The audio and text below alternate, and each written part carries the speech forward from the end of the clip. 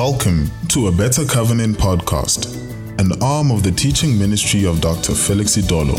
We pray that this message will bless you and lift you up as Dr. Felix Idolo brings you deeper insights into God's covenant with us. And now, here is Dr. Felix Idolo.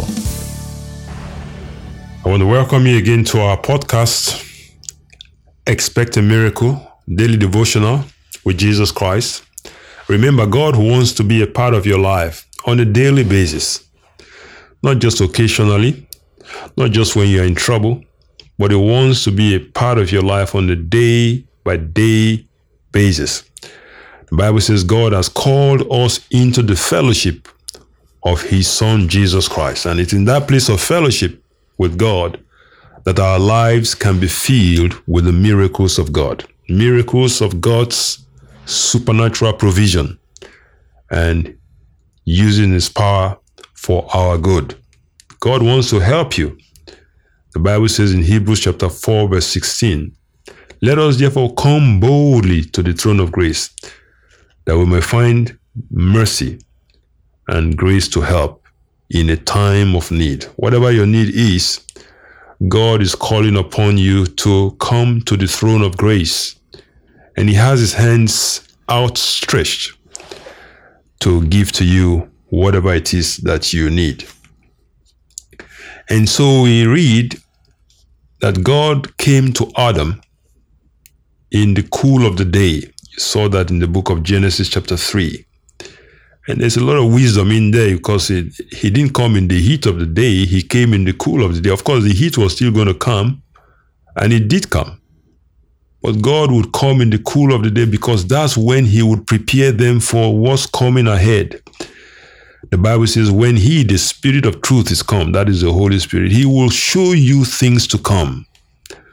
But the problem is most of us don't know how to seek God. We wait until it's almost too late. When we are so absolutely distracted with the problems of life, with the issues of life, before we start seeking God. No, let's learn to seek God at the right time, in the cool of the day, before the troubles show up, before the difficulties show up. Let's learn to seek God. That's what God did with Adam. He came to them in the cool of the day. There He would fellowship with them and commune with them and talk with them. And that plan has still not changed. God wants you to begin your day with Him. Learn to wake up early to seek your Heavenly Father in prayer and in meditation.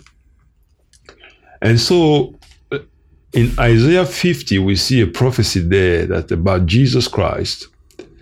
Read it for you in Isaiah 50 verse 4. I'll just read it for you quickly. Isaiah chapter 50 and verse 4. Isaiah 50 verse 4.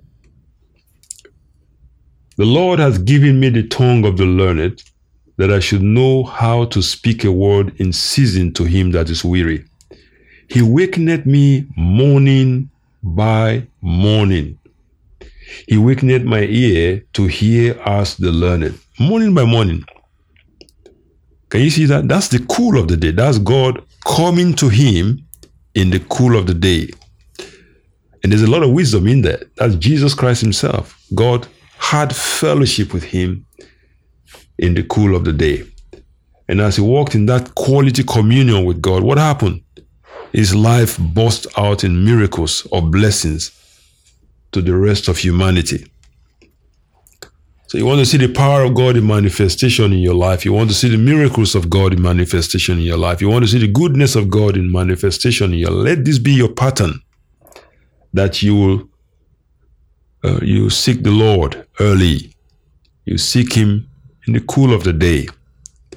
Don't let problems and circumstances so pressure you that that's what is driving you into fellowship. Now, like I said, God will always help you. At whatever point in time you come to God, He will help you. He'll do everything He can to help you. But he's showing us a better way here, and he's telling us, don't wait for the problems and the issues and the problems to pile up before you seek my fellowship. Why? Because that's when you are not likely to hear from him accurately, because you'll be so distracted with the problems. Rather, when it's still cool, and the best time of the day for that is in the mornings. And learn to wake up early and set time aside to fellowship with your Heavenly Father. And his wisdom will begin to flow in your heart. It will begin to prepare you for the day that is ahead. You wake up in the morning, you spend time in communion with God. That's the reason why I put together this daily devotional, so that you can also use it. You can listen to it in your car. You can listen to it in your home. You can listen to it when you're having your Bible study, in your study, in your office. It's just 10 minutes of devotional, and it's prepared specifically to help you kickstart your day and jumpstart your day, and to be aware of the presence of God and his willingness, his power, and his grace, and the things he wants to do for you. So learn to seek God early. The Bible says in Mark chapter 1 verse 35. Let me read Mark 1:35 here. Jesus rose early. Where is it? Mark 1:35. I'll just go quickly get it for you. Mark chapter 1 verse 35. It says here,